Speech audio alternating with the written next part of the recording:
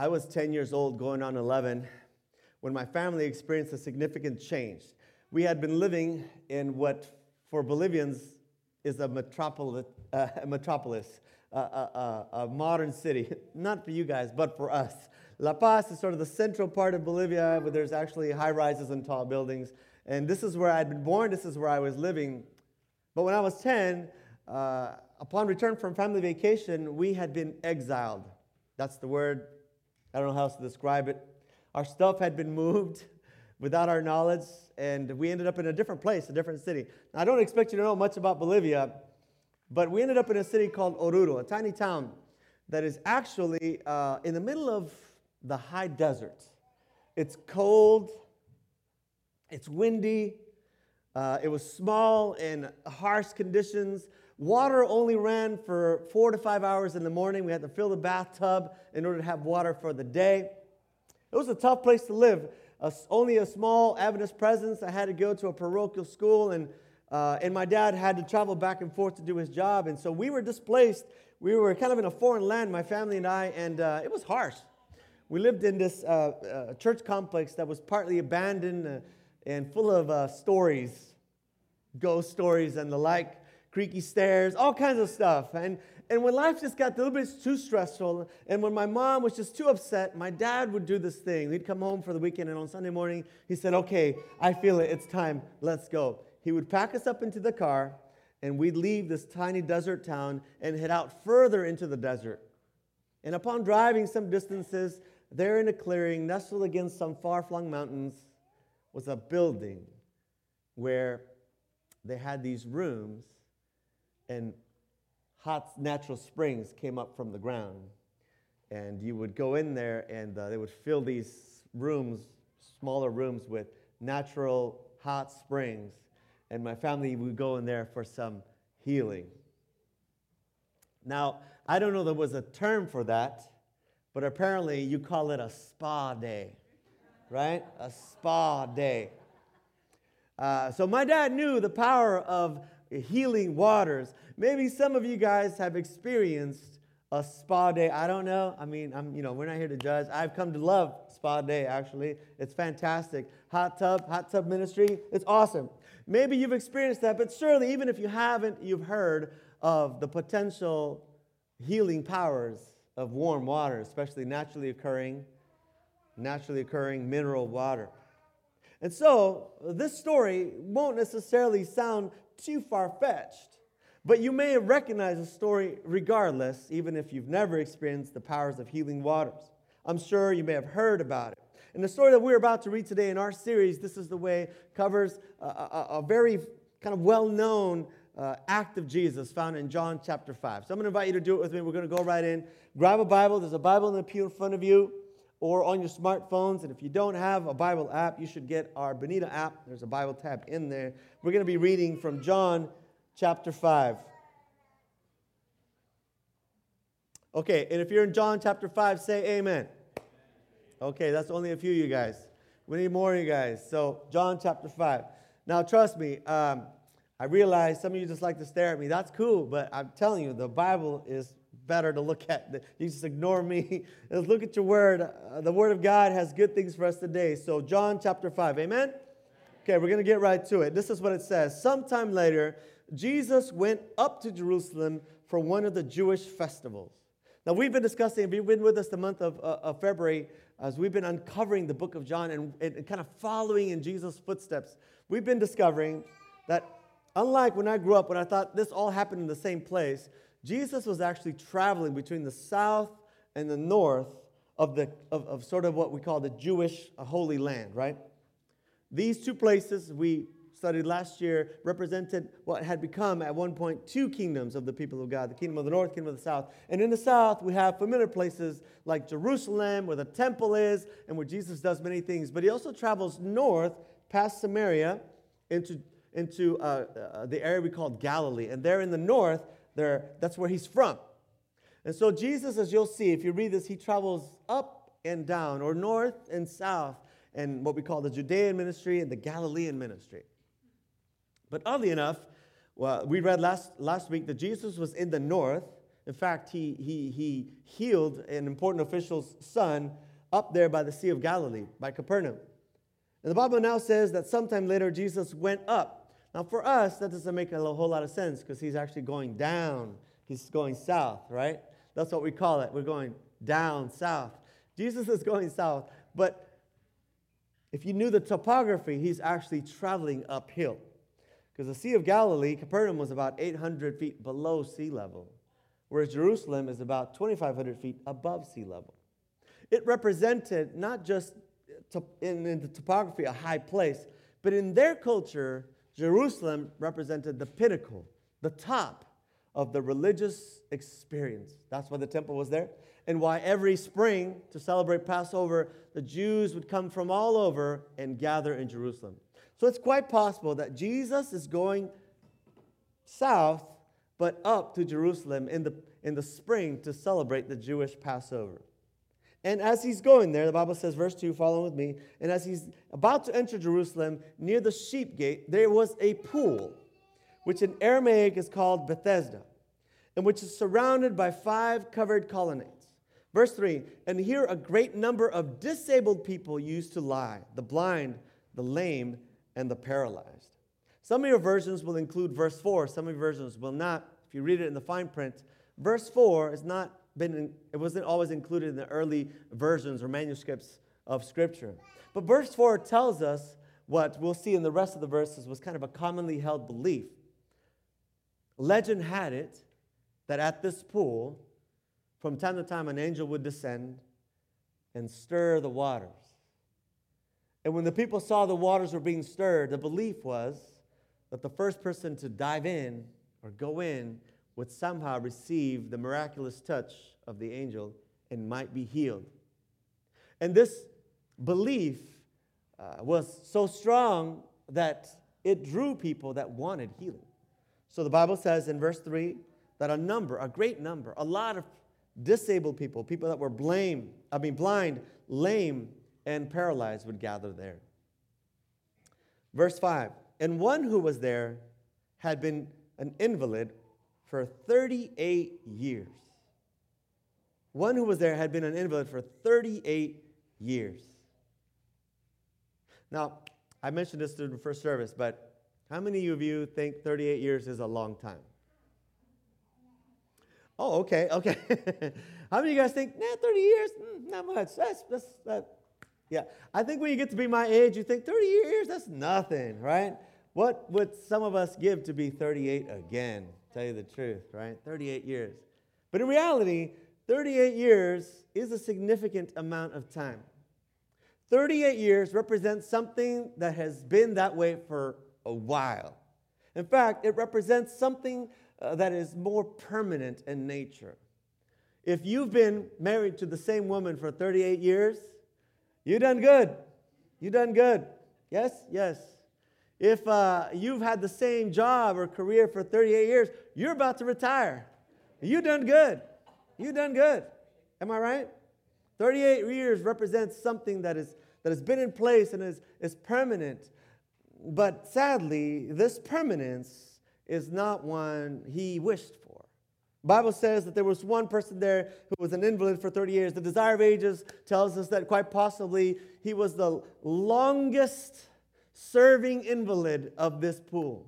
That he was the worst case, that he had come and others had come after him, but somehow managed to leave this place. But for 38 years, he remained. He was essentially a fixture. The Bible says in verse 6 that when Jesus saw him lying there and learned that he had been in this condition for such a long time, he went up to him and he asked him, do you want to get well?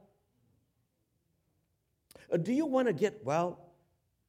When I first read that, I was kind of upset. Jesus upset me. Because I think that's an insulting question, don't you think? Like if someone has been an invalid and has been waiting, and you say, well, don't you want to get better? Don't you hate it when people do that to you? Right? When they say, things like, just get over it, right? Or they just say, it's not such a big deal. At least you're not dead. It's stuff like that, right? You're just like, it sounds insulting. Jesus says, don't you want to get well? But if you look a little closer, he's trying to reach something in this man. He's trying to reach something in this man that has been untouched for such a long time that he has forgotten it exists. 38 years. It's a really long time. The Bible doesn't say if he was born this way or if he became. But regardless, 38 years is a really long time. In fact, if you actually look at the original language, what is described here, you might get a better picture. Because Jesus says he learns that this man had been this way for such a long time.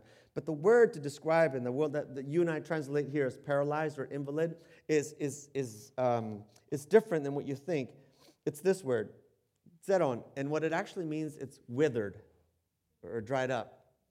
It's like if you take a twig and you break it off a tree and eventually it shrivels up and it turns into brittleness, dry, it shrivels. A medical term would be like atrophied.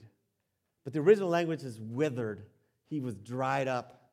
This man had been sitting in this place for so long that he was dried up. That his skin, his flesh, his muscles, his bone, everything was just shriveling up. He was just a shriveled up version of what he once was. And Jesus comes to him and he says, well, don't you want to get better? Don't you want to get well? And notice the man's answer, verse 7. He says, Sir, I have no one to help me. I have no one to help me into the pool. When the water is stirred or troubled in your version, while I'm trying to get in, someone else goes down ahead of me. I don't know if you can tell right there. But even when Jesus tries to touch that place and says, is there any desire in you to improve? He has been this way for so long that he's almost accepted it. Do you know what that's like? I bet you do. I bet there are some things in your life that you know are not the way you want it to be, but over time, 38 years, you just kind of, oh well. I bet some of you guys are familiar with that feeling. But I want you to look at his answer. He says, Sir, I'm all alone. Maybe in his first 2 or 3 years that he was here, maybe he had some people. I don't know. Maybe there was family members. We don't know. And while they were waiting for the waters to be troubled, the time passed and eventually they lost hope and they lost the cause. Eventually he finds himself alone and unable, and basically he accepts this. I'm just withered. I'm dry. No one's going to help me. I'm all alone. This cannot change. I guess I just have to accept it. Have you ever felt like that? Are you feeling that way today? It's about something in your life, some challenge that you've been dealing with, a marriage problem, a relationship issue, some financial situation, and maybe someone has said to you, well, just, it is what it is. Just accept it. Maybe you feel alone today. Maybe you feel hopeless today. I want you to know what the Bible has to say to that today. Verse 5 says that Jesus saw him. Jesus saw him. The word in the original language is that Jesus perceived. He identified.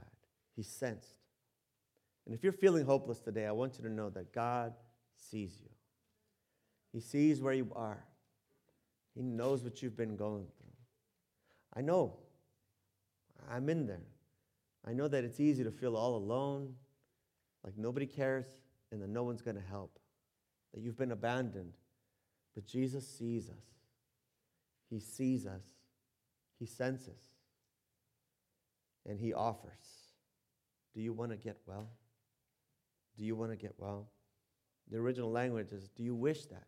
Is that your desire? Is that your intention? Maybe there's not much you can do about it, or you maybe feel like there's nothing that you are capable of, but do you at least desire it? See, in his answer, the man is sort of like given up on desire. That's why Jesus is trying to poke it in him, trying to bring it back. The man says, no one's going to help me. It doesn't matter what. I can't get down to the pool. I'm just stuck in this way. And Jesus says, but do you still want to, or have you given up on yourself? Have you given up on hope? Is there at least a wish? Is there at least a desire? The man says, no one's going to help me. I'm all alone. And Jesus turns to him, verse 8, and he says, well, get up. Pick up your mat and get walking. Get up, pick up your mat, and get walking. It's funny, right? The way that Jesus operates.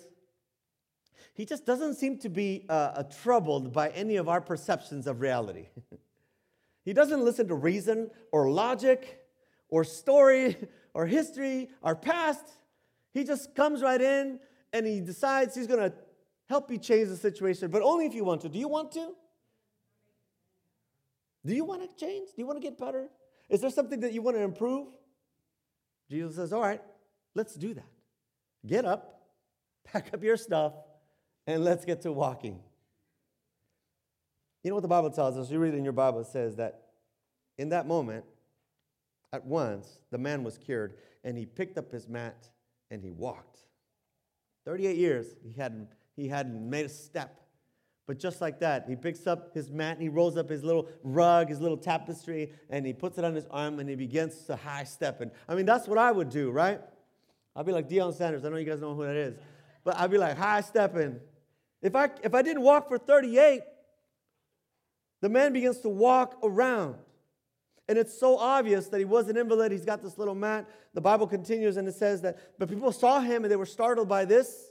This man is high-stepping. He picked up his mat and he began to walk. That they asked him, hey, wait a minute. What are you doing? Why are you carrying that mat? Why are you carrying that mat? The Bible's word for walking around is this word. It literally means to make rounds. To like perimeter, same word, to make the rounds. He had his mat and he was making the rounds. We left the pool, went by the sanctuary, the temple, and he was making the rounds. Mat under his arm, boots a stepping, and he was noticed. And they stopped him because this was the Sabbath. And the Jews stopped him and they said, wait a minute, it's the Sabbath. Why are you carrying that mat? Because in their rule book, you could walk around, but you couldn't carry a mat. But his answer is interesting. He says, the man who made me well told me to pick it up. He says, I'm in a difficult situation here. I know that's the rule, but this man who has defied rules. I was 38 years, and he told me, and I got up. So should I listen to you or to the one who made me well? And they said, well, who is this who told you? And he says, his answer is, I don't know. Because Jesus had slipped through the crowd. And so he was walking around, mat under his arms. Well, you guys don't know, I don't know, but I'm walking. So I'm going to just keep on walking. And he was walking around. And the Bible says that Jesus found, in verse 14, Jesus finds him a little bit later in the temple, and he says, oh, look, you're doing well again. And then he says something really odd. Be careful if you're reading your word. He says, stop sinning, or something worse may happen to you. Now, I don't know. It sounds like a threat, but maybe it's just advice. Maybe it's just advice. Maybe Jesus is trying to help him understand what is happening, but what needs to continue to happen. I'm going to explain this to you.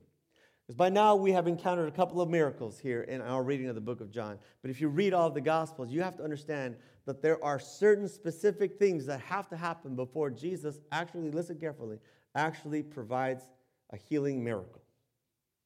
There are things that must be in place before Jesus provides a healing miracle. Because as I'm telling you this and as we've been reading, some of you guys are like, I need a miracle, but I haven't seen any signs and wonders yet. And you're waiting. You want some of that fairy dust, huh? But if you read the Gospels, if you examine every single one of these moments, you'll come up onto this. The Seventh Adventist commentary tells us there are at least 4 things that are always in place before a healing miracle takes place. Number 1, there must be a profound sense of need. Jesus says, are you sure you want it? Do you really need it? A profound sense of need. Listen, family, God does not provide miracles when you could fix the problem yourself. Let that sink in a little bit. God will not give you a miracle when you can provide the answer yourself. Some of us want better health, and we want God to do it miraculously. Well, you know what? we got to change our order at the McDonald's. Okay, we just got to do it. God is not going to miraculously, make the Big Mac disappear. You got to change your order. God will not give you a miracle that you can produce by yourself. Why would he? There must be a profound sense of need. The man was invalid for 38 years. He couldn't. He was but he needed to understand that. Number two, there has to be this realization that only God can supply and a belief that only God can make this happen. This is critical. If God is one of your options, it ain't going to work. You understand? If you're like, I need this miracle, I'm going to ask God, but then again, I got a backup plan. It ain't going to work. You must have faith that only God can supply. See, and I'm going to tell you why. Because when he does supply it, he must receive the credit. Because when he supplies it, he's going to ask you to do something. Number three, there must be a readiness to act. Jesus says, get up, rise up. That was the moment. That was the moment. Rise up. And now he says something further. He says, now that you are rise, now that you are walking, walk differently. Stop sinning. Walk differently. Your life was like that before, but now you must walk differently. Number four, there must be a willingness to reorder life after the miracle. And here's why. You guys all know this. When the diet's over, the weight comes back. Come on, somebody say amen. When the diet's over, the weight comes back, right? If we don't organize our life differently after, the same patterns lead to the same results.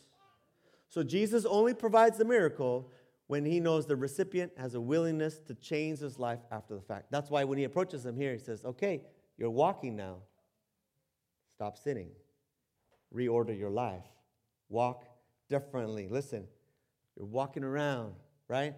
But now you have to walk the talk. You have to walk the talk. Okay, Adventists, this is your time. You got to walk the talk. You want a change in your life. You want God to be powerful. We want all these things. But are we willing to organize our life according to his truth? See, Jesus is interested in how you conduct your life. That's what this word means. The walking around, it's where you conduct your life, how you run your circles, how you do your errands, where you go for lunch, who you go to lunch with. This is how you conduct your life. That's what Jesus is aiming at. When he says, do you want to change? Do you want to get well? Let's talk about how you're living. Let's talk about how you're living. See, many of us want the miracle. We just don't want the change after that. We want the magic dust. We don't want to reorder our lives. We want blessing without surrender. We want signs and wonders without faith. But it just doesn't work like that. Because faith is what unlocks God's miraculous power in your life. And he says, for me to unlock it, the true miracle comes after you stand up. Listen, it's after you rise. The true miracle is how you walk.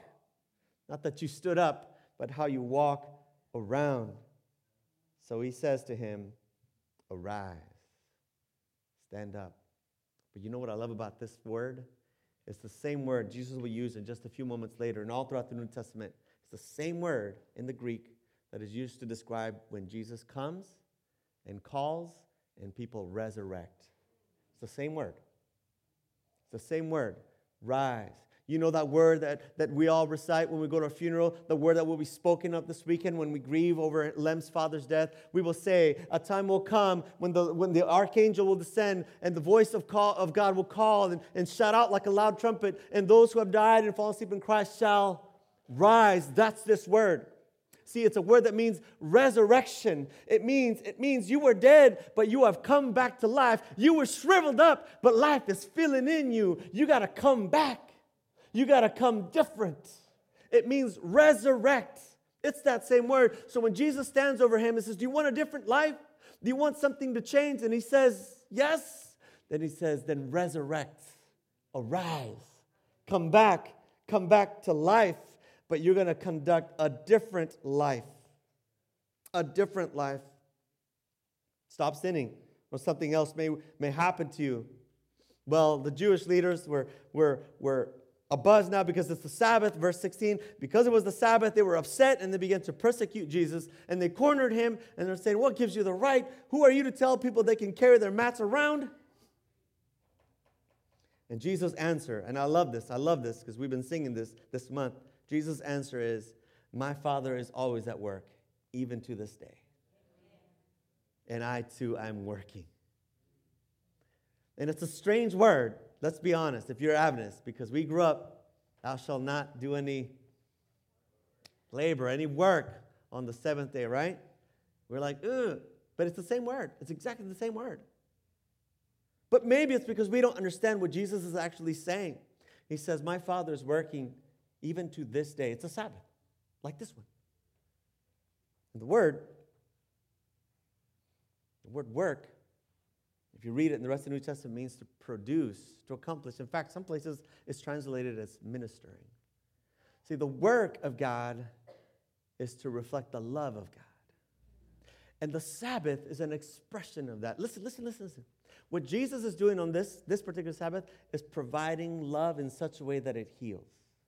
He saw a man no one else could see. 38 years, he's basically part of the furniture. But Jesus sees him, and he offers him. He says, you are valuable. There's still a future for you. See, in this Sabbath, Jesus is healing. And this Sabbath is supposed to be your healing. Do you know why we rest from our work? So our bodies can recover. You know why we turn off the TV? So our minds can recover. You know why we give our tithes and offerings? So our greed can go away for a little bit. You know why we come to church? So we can tell our loneliness, you stay outside, I'm going to go be with my people. You see, the Sabbath is supposed to be a healing moment for us. This is healing waters. You know why we praise Him? So we can put our eyes on Him and stop staring at ourselves. Selfie time. Jesus offers healing. That's what the Sabbath is for. He says, and that work, I'm never going to stop. Even when I don't see it, He's working. Even when I don't feel it, He's working. Right here in this moment, in this room, Jesus is trying to heal you. It's not for everybody, but there are some of you that He's trying to bring about something different. A hurt that He's trying to heal, a wound that He's trying to cover. Words that He wants to speak over you. There's somebody in this room that Jesus wants you to know. He sees you. He knows you're hurting, and He has not forgotten you. You are not alone. He wants you to rise and walk around differently. Jesus says, I am working even to this day. I am working. You know what Jesus wants? He wants to give us the confidence to know that He can produce a different results in our lives. We call this pisteo, to believe. He wants us to place confidence in His ability to do the work in our lives. And this is what we read, if you were with us here in the month of February. It's not about what we can accomplish. It's about what we can confidently believe that He can accomplish. Isn't that good news? I know I got problems. I know there are things about me that need to change. But every time I try to muscle the energy to do it, I can't do it. I'm a failure at that. But you know what? Praise God. He succeeds. He is capable of making a difference in your life. But you've got to believe. And this is what belief is. Experience profound change that results in different ways of being. You know what the Jews, the Greeks believed, the Jews and Greeks, that hearing and listening had to be connected to believing.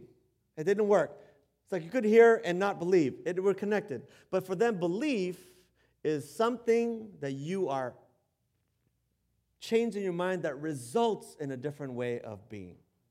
That's why Jesus says, get up and walk around. You see that?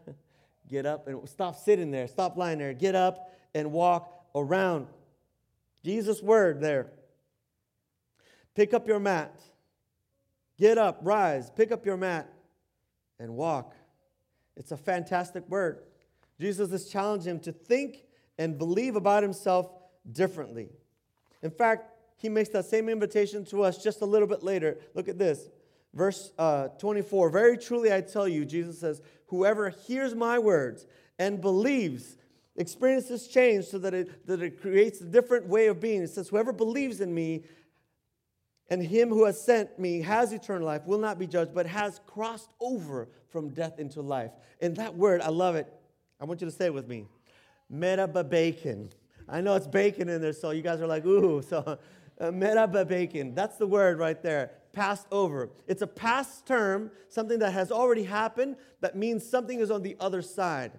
But what it actually means, if you look a little closer, it means you have departed. You have left somewhere and are on your way to somewhere else. Follow me? Jesus says, if you hear and believe my words, you have departed that place that held you captive on the floor, withered, dried up, hopeless, alone, and full of shame and guilt and fear. You have left that place, and you are on your way somewhere else. Isn't that cool? Jesus says, if you just hear, believe. If you read this, he's talking about a future reality, yes. Second coming, yes. But he says, no, if you hear and believe now, you already departed. Listen, family, we may not be there yet, but we can be on our way. Isn't that cool? We can be on our way.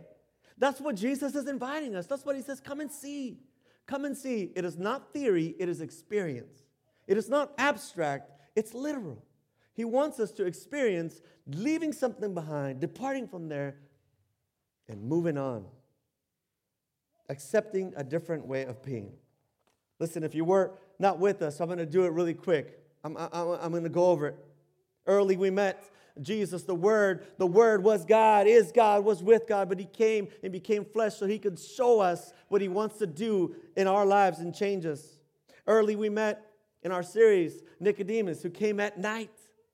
And see, Nicodemus asked Jesus, I want it, but do I have to change to receive it? Nicodemus was limited by his place, his position, and his power. But Jesus offered him a new identity. Jesus says you must be born of water and the Spirit. And if you're born of water and the Spirit, you will be born again. You will have a new identity. He challenges him, and I am challenging you. Become born from above. That's the difference. Your power, your place, your position, they don't matter. No matter what you heard, Jesus wants to give you a different identity. Later, we met the woman at the well in Samaria, and she could only see the limits.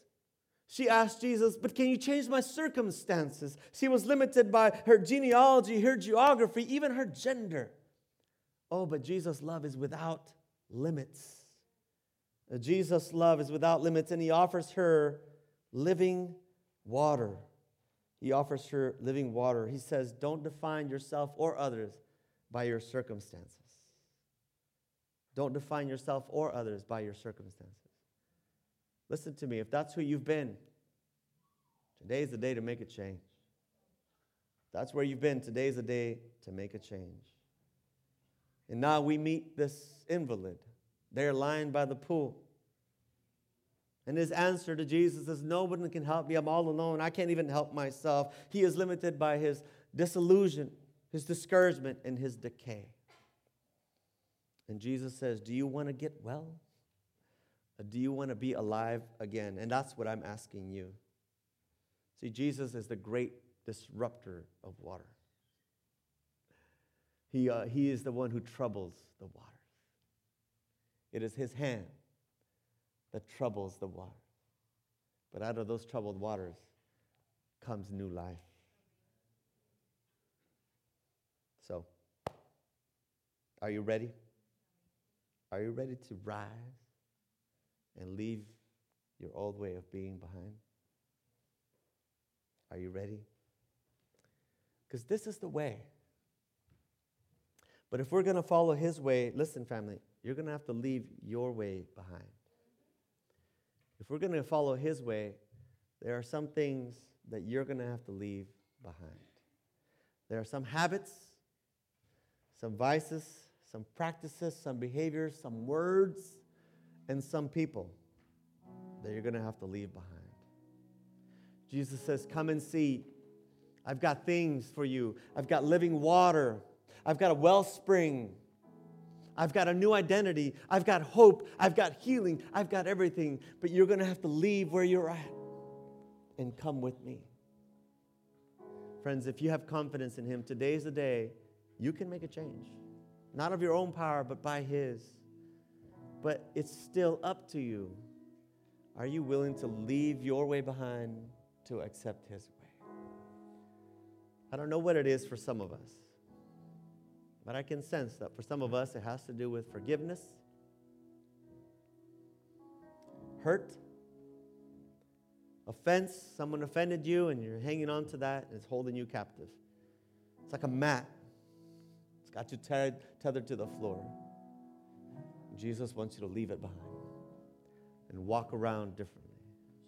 Walk around with forgiveness in your heart. For some of us, it's fear. We're worried. What's going to happen?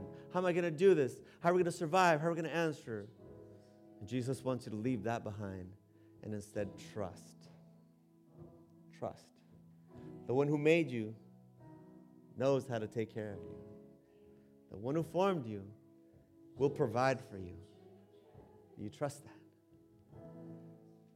For some of us, it's brokenness, a broken heart. We've just lost all hope because we've been hurt so many times, we just don't think it's possible. But Jesus says, not for me. I can change you. But you're going to have to leave that way behind. Friends, this is the way. This is the way. Let's leave our ways behind and let's follow Him. Let's rise. Let's resurrect. Let's reclaim what was once ours. Let's embrace our Sabbath of rest, the beauty of our message. Let's reclaim our identities as loving husbands and wives, as faithful children. Let's reclaim our identity as students of the Word. Yes, I know we lost our way. But Jesus says, even though you withered there, I will give you new life. Even though you're thirsty, I will fill you. Even though you've died, you can resurrect. Don't you want that? Today's the day. And it may have to start with a simple phrase, I'm sorry. And I forgive you.